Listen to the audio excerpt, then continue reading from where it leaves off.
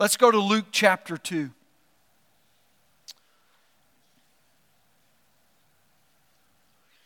Luke records, "In those days a decree went out from Caesar Augustus that all the world should be registered. This was the first registration when Quirinius was governor of Syria.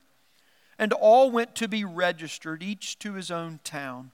And Joseph also went up from Galilee, from the town of Nazareth, to Judea, to the city of David, which is called Bethlehem, because he was of the house and lineage of David, to be registered with Mary, his betrothed, who was with child. And while they were there, the time came for her to give birth. And she gave birth to her firstborn son, and wrapped him in swaddling cloths, and laid him in a manger, because there was no place for them in the inn. And in the same region there were shepherds out in the field, keeping watch over their flock by night. And an angel of the Lord appeared to them, and the glory of the Lord shone around them, and they were filled with great fear. And the angel said to them, 'Fear not, for behold, I bring you good news of great joy that will be for all the people. For unto you is born this day in the city of David a Savior, who is Christ the Lord. And this will be a sign for you. You will find a baby wrapped in swaddling cloths and lying in a manger.' And suddenly there was with the angel a multitude of the heavenly host, praising God and saying, 'Glory to God in the highest, and on earth peace among those with whom He is pleased.' When the angels went away from them into heaven, the shepherds said to one another, 'Let us go over to Bethlehem and see this thing that has happened, which the Lord has made known to us.' And they went with haste and found Mary and Joseph and the baby lying in a manger. And when they saw it, they made known the saying that had been told them concerning this child. And all who heard it wondered at what the shepherds told them. But Mary treasured up all these things, pondering them in her heart. And the shepherds returned, glorifying and praising God for all they had heard and seen, as it had been told them." May God bless the reading, the hearing, the understanding, and the obeying of His word today. Christmas is all about celebration, it's all about tradition, and it's all about that dirty D word so much in the church, doctrine. That which we teach as the foundation of our faith. This passage holds so many memories for me in thinking about Christmas time, because my favorite memory of Christmas past was always Christmas Eve. Our family would gather in the middle of the afternoon and go to my grandparents' house, and there 40 plus members of our family and maybe a few friends and neighbors would gather for a massive meal of gigantous proportions, and the nagging of cousin to cousin and uncle to nephews and nieces, and it was total chaos, but it was the best chaos of your life. And the first 25 years of my life, that's where I spent Christmas Eve. And it still holds a very familiar and dear place in my heart. After the meal, we would move into the living room and basically be stacked on top of each other. And like lions waiting for a piece of raw meat, the children would have to be restrained so as not to go after all the gifts that were under the tree. But before the gifts could be opened, my grandfather would take a Bible, and either he would read or give it to one of the dads, or as the children got older, the children being my generation, they would give it to a grandchild, and he would say, "We want you to read the birth story this year." And in so doing, that's what you did. There was no saying no to reading the birth narrative if you were given the Bible, because everybody knew Nanny told Paw who to give the Bible to, and that's who was going to do the reading that year. That's the way things worked, right? And that's what happened. So year after year, what would transpire is our family would gather to celebrate. We would sit under the reading of God's Word. We would have a prayer, and then we would celebrate through the giving and the opening of gifts each and every year. And that formed, in many ways, my thinking and my understanding of tradition and celebration around the Christmas season. Now, fast forward to Christmas present, and I would say one of my favorite Christmas traditions is what you're here about today, Christmas Eve at Life Point. Typically, we hold Christmas Eve on, the eve of Christmas in the evening. But today, falling on a Sunday, we're having it in the morning. And one of the things that we've been able to do, this is our longest standing tradition as a church. This is our 14th annual Christmas Eve at LifePoint. And so that holds a special memory for us. And I feel like I owe you a confession. I know some people have said, well, I know that, they started that Christmas Eve service because, man, they just really wanted us as a church to savor and to celebrate that season together as a church. But I had some ulterior motives. When we planted the church, our children were young. And the main thing my wife and I did not want to be doing was driving on Christmas morning. We wanted our kids to open gifts at our house. So we told our parents, we have Christmas Eve services. We won't be able to come till later on Christmas Day. Cha-ching! It worked. I am sorry. It had to be done this way. You don't know my mother and my mother-in-law if you think it could have been done easier. Had to use God and the church to get what we needed. And we'll not let them listen to this podcast. I do hope and pray that your Christmas celebration this year is enriched because of your time together with our church family and the celebration. I want to leave you today with hopefully something that will help enrich your celebration this Christmas season. And here's kind of the big idea of what I want us to look at from this passage. That Christmas promises that God is for us because He sent Jesus to us. We shouldn't let the celebration cause us to miss the one who's the center of that celebration, Christ Himself. And what that center should remind us is that of all the things we so often want or are tempted to believe about God, this one thing is true. He is for us because He sent His Son to us. And we celebrate in the Christmas year and we understand what it means because of what that Son would accomplish in His time on earth. That He would die on the cross. 3 days later, He would rise from the tomb and ultimately ascend into heaven where He sits at the right hand of the Father today. And friends, the celebration of Christmas for Christians is informed because of the empty tomb as we travel back across the path of the cross all the way back to the manger. You see, looking at the manger alone is not enough. We must see it from the light of the empty tomb to understand what's taking place. And that's how we're able to understand all that God has for us. And we can look at His promises and the signs that He gives to those promises, and we can hold to them because He's already proven and accomplished that He is faithful and true. And that's what we do today when we see that God is for us because He sent Jesus. But so often, the Christmas season doesn't necessarily seem like the peace, love, and joy that we hang all around us during the season, right? It might feel a little more like chaos, senselessness, and the melee of craziness to end all crazies. This is why I don't drive into Springfield after mid-November until early January. It's just not worth it to me. It's not worth it. And I usually have to go run people down and find them to apologize for something that just took place not too far back on Glenstone itself, right? I mean, that's so often what characterizes our Christmas celebration more than anything else. Many are worn out simply from the race to get to Christmas, trying to do everything to make it perfect.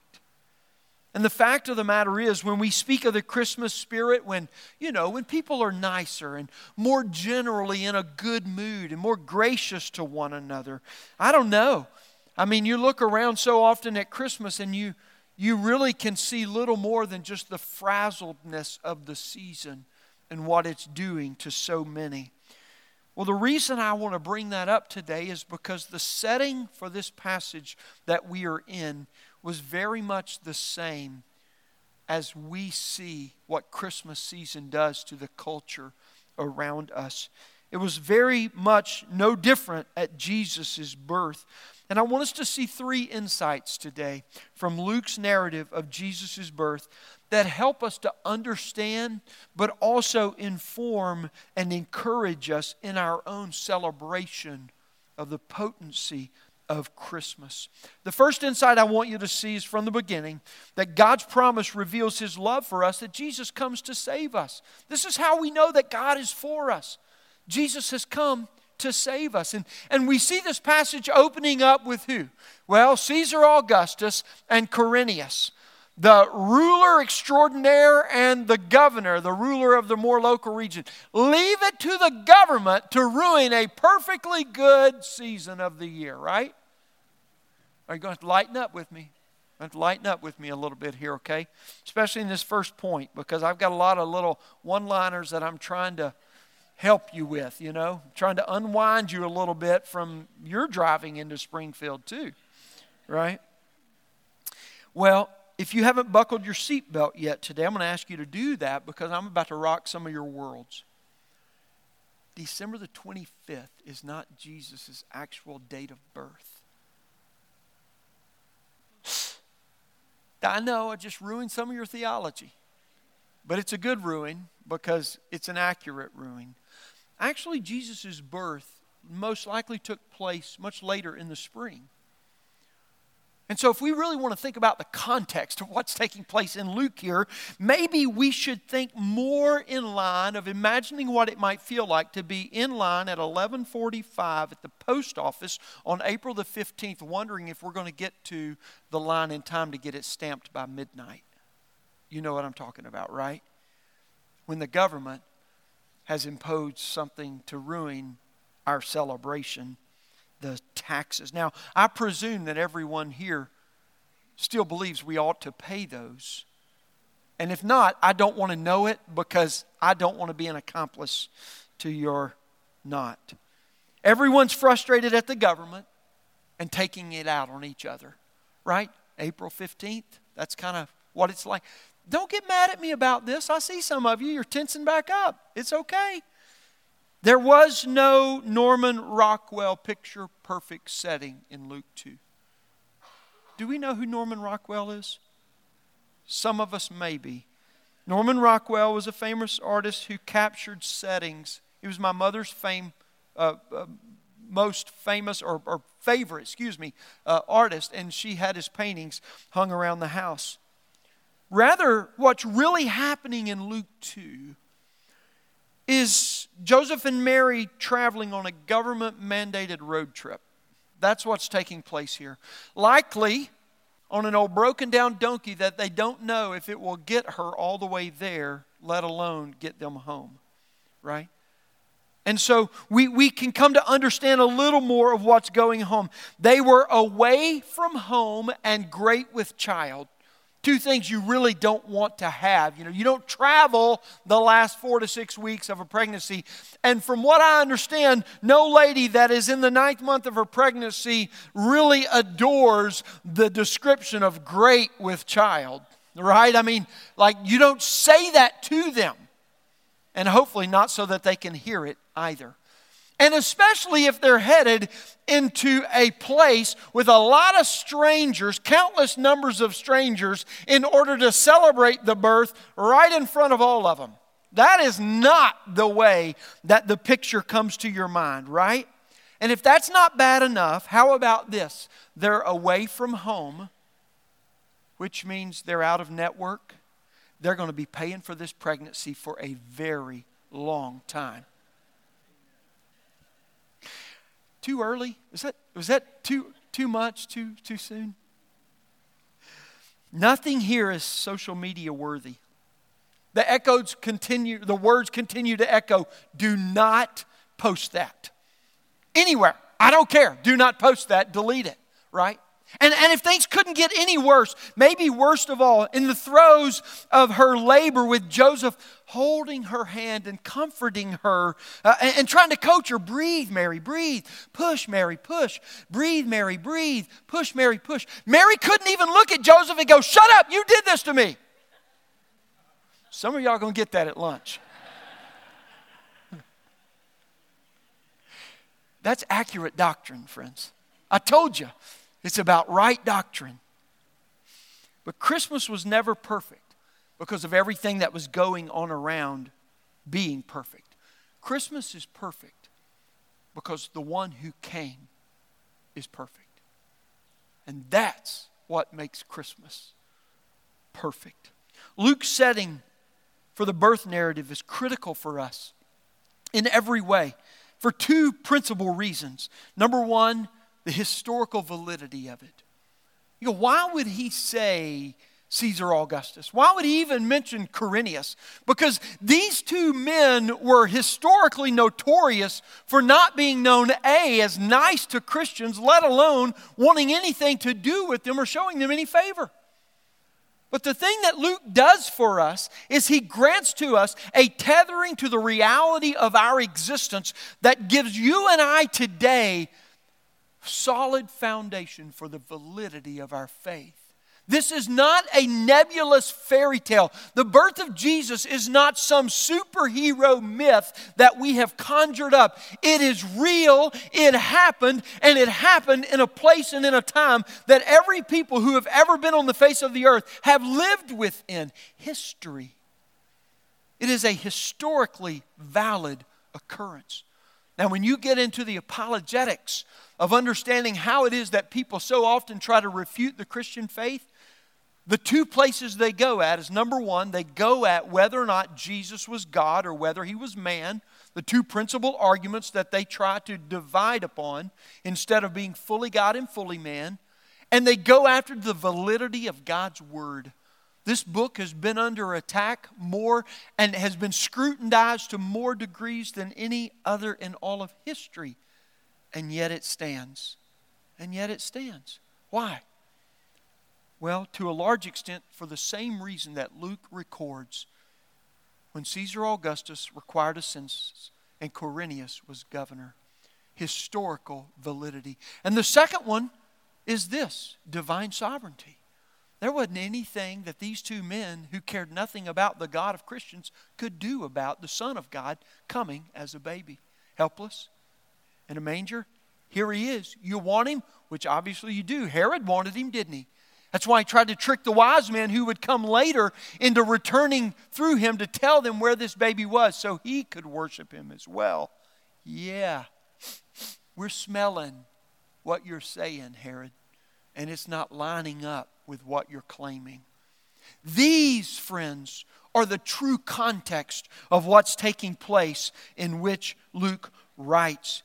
Jesus is a real person. He was born as a baby in the most unassuming of way and to the most unassuming of people imaginable. He was ancient promise fulfilled, age-old prophecies revealed.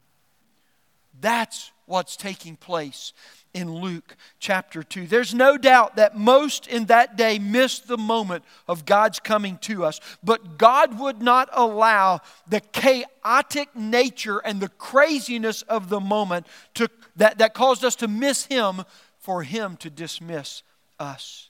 You see, what God does is He comes to us by piercing the chaos of life's demand to reach us. You might say, God gets over us that He might get through to us. And that's the truth of Christmas. An imperfect Christmas is likely the absolute, very needed, perfect setting for the celebration. Why? Because the celebration is one for which we stand ever ready for the Christ who has come to fulfill God's plan. He has come to save us, and the heavens declare. And while most missed it, some did not. Because the second insight we see here begins in verse 8. And it finds us in the middle of a field, not the middle of a city where all of the hustle and bustle was taking place, where all of the people and the things going on were happening, but rather in the middle of a star-lit field, in the middle of absolutely nowhere, where most people not only didn't go, but didn't care to go, where shepherds were tending their flock by night. I want you to see the second insight here. God's promise reveals His plan for us, that He comes to do for us, not to demand from us. Look at this. In the dark of night, with only the starlight shining, an unlikely group of shepherds had their world rocked with inconceivable glory. We can only imagine, though not in its fullness, what took place at that moment. Because what was a littering of black with stars just smattered everywhere and beautiful and glorious in its own creational right, all of a sudden was completely hidden and overwhelmed by the brilliant glory that appeared to them when the angel appeared to announce the birth of the Christ child. And their world was rocked with an inconceivable glory. Now, it's also for us important to understand that the shepherds were the most unlikely of people because they were the lowest on the socioeconomic strata of society. Nobody cared about shepherds. Why would God? They were the least of all people to receive anything, let alone a special revelation from God. And though they may have been on the fringe of the social order, they were not unknown to God. Did you hear that? Listen, friends, I don't care where you are in your life. I don't care how far that you feel like you have or may presently be from God. You are not beyond the reach of His love and the proclamation of His revelation. That brings hope, that brings peace, that brings love and joy. If the shepherds get it, anybody can have it. That's what's taking place here. God has forgotten no one in His promise of salvation. And the angel's announcement is clear. The baby is the Savior. He is Christ. That title that to them would say He is the fulfillment of every messianic promise of God in the Old Testament is in this baby. He is Christ the Lord. And that's what they were told. And then to bring it around and to confirm it, all of a sudden a multitude of angels appeared as the choir and brought it to a full conclusion, right? They sang, "Glory to God in the highest, and on earth peace among men." This was no ordinary announcement. It was God incarnate.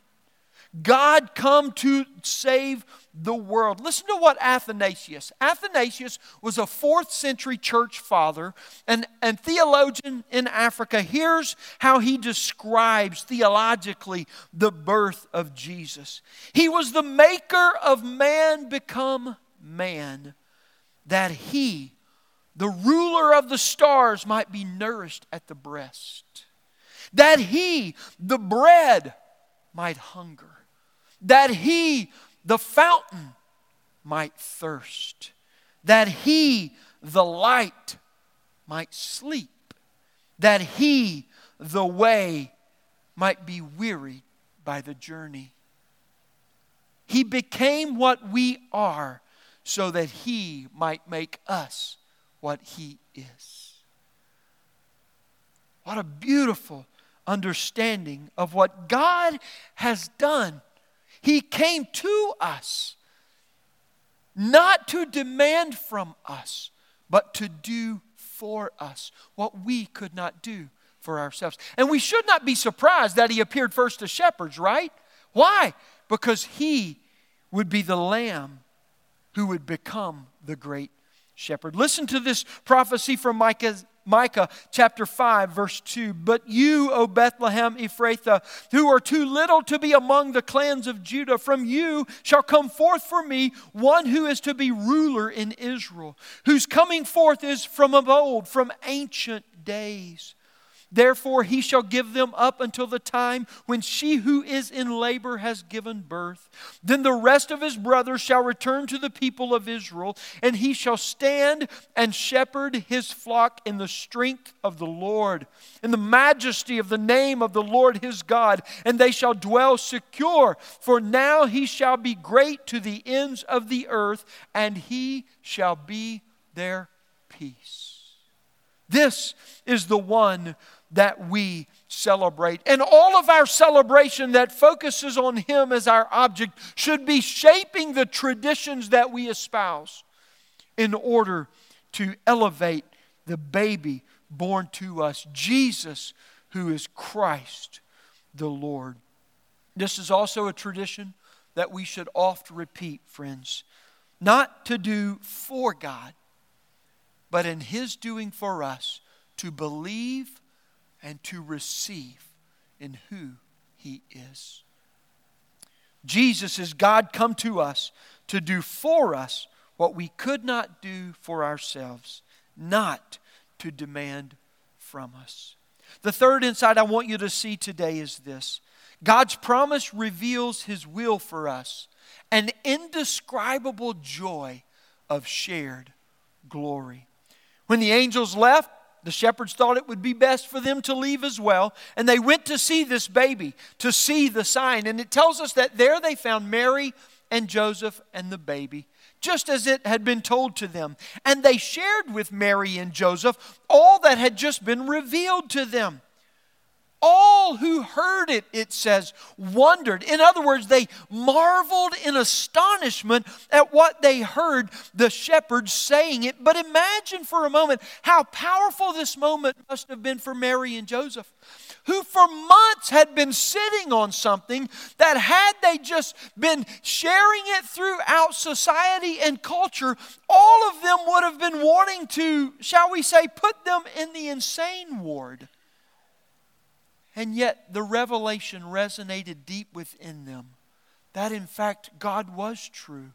God was faithful to His promise. What God had revealed to Joseph, that Mary is not pregnant from another man, but the Spirit of God has made her pregnant. And this will be God's Son that is born. You stay with her. You care for her. You do not know her until this baby is born.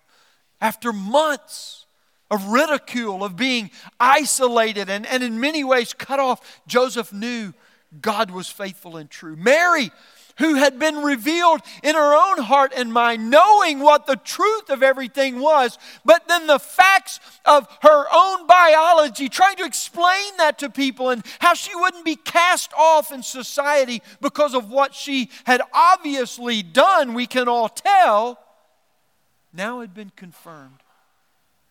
She did believe, and now she would receive the fulfillment of the promise that God is faithful and God is true.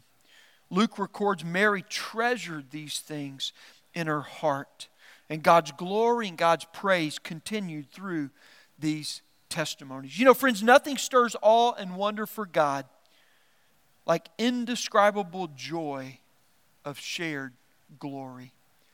The testimony, you see, God shares that glory with us and brings joy to our lives. We share through the testimony of our life that glory of God with others in Jesus, who is our Savior, and it brings joy to others who hear and believe in Him.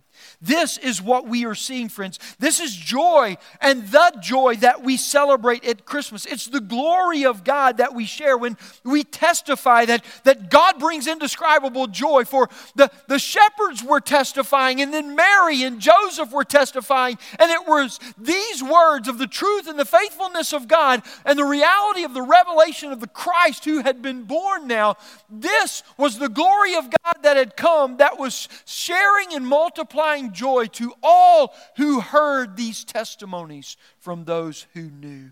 Friends, the birth narrative in the Gospel of Luke is not simply a recounting of what took place. Rather, it is a picture. It is a vision of the church gathered every week, of the glory of God that is beholding in our life because we have believed and received in Jesus and we know Him as our Lord and Savior. And as we share our testimonies with one another of what He's doing in our life and how He's working in us, and as the Word is read and as it's sung and as it's prayed and as it's preached, in every manner we are stirring up the same celebration that Mary and Joseph and the shepherds and all who heard fell in wonder of on this night.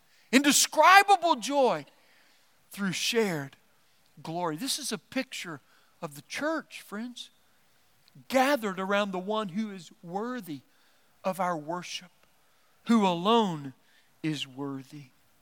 Christians, gather around Christ to worship Him as our King. Friends, this is the doctrine that holds us, the teaching upon which we ground our faith in its foundation. Jesus is the Christ, the Son of the living God. He has come to us to do for us. God loves us. We can know this, and we can share this to multiply it in the world. Do you know the joy that comes only from sharing the glory of God through salvation in Jesus, His Son? Jesus is our peace with God and our unending joy of life. Christmas promises that God is for us because He sent Jesus to us. Do you know Him? I'll invite the worship team return. Friends, I want to encourage you today not to allow yourself to go through the remainder of this day simply going through the motions, but to center your celebration on the only one who's worthy, to shape your traditions around Him as the center and the focus of all you do, and to realize that you are not simply complying with the culture to celebrate the season, but you are deepening your articulation of and belief in a doctrine that we hold, that holds us. You get that? It's not just a rote teaching. It is truth revealed. Hold to Christ in all things because He is holding you. Let's pray.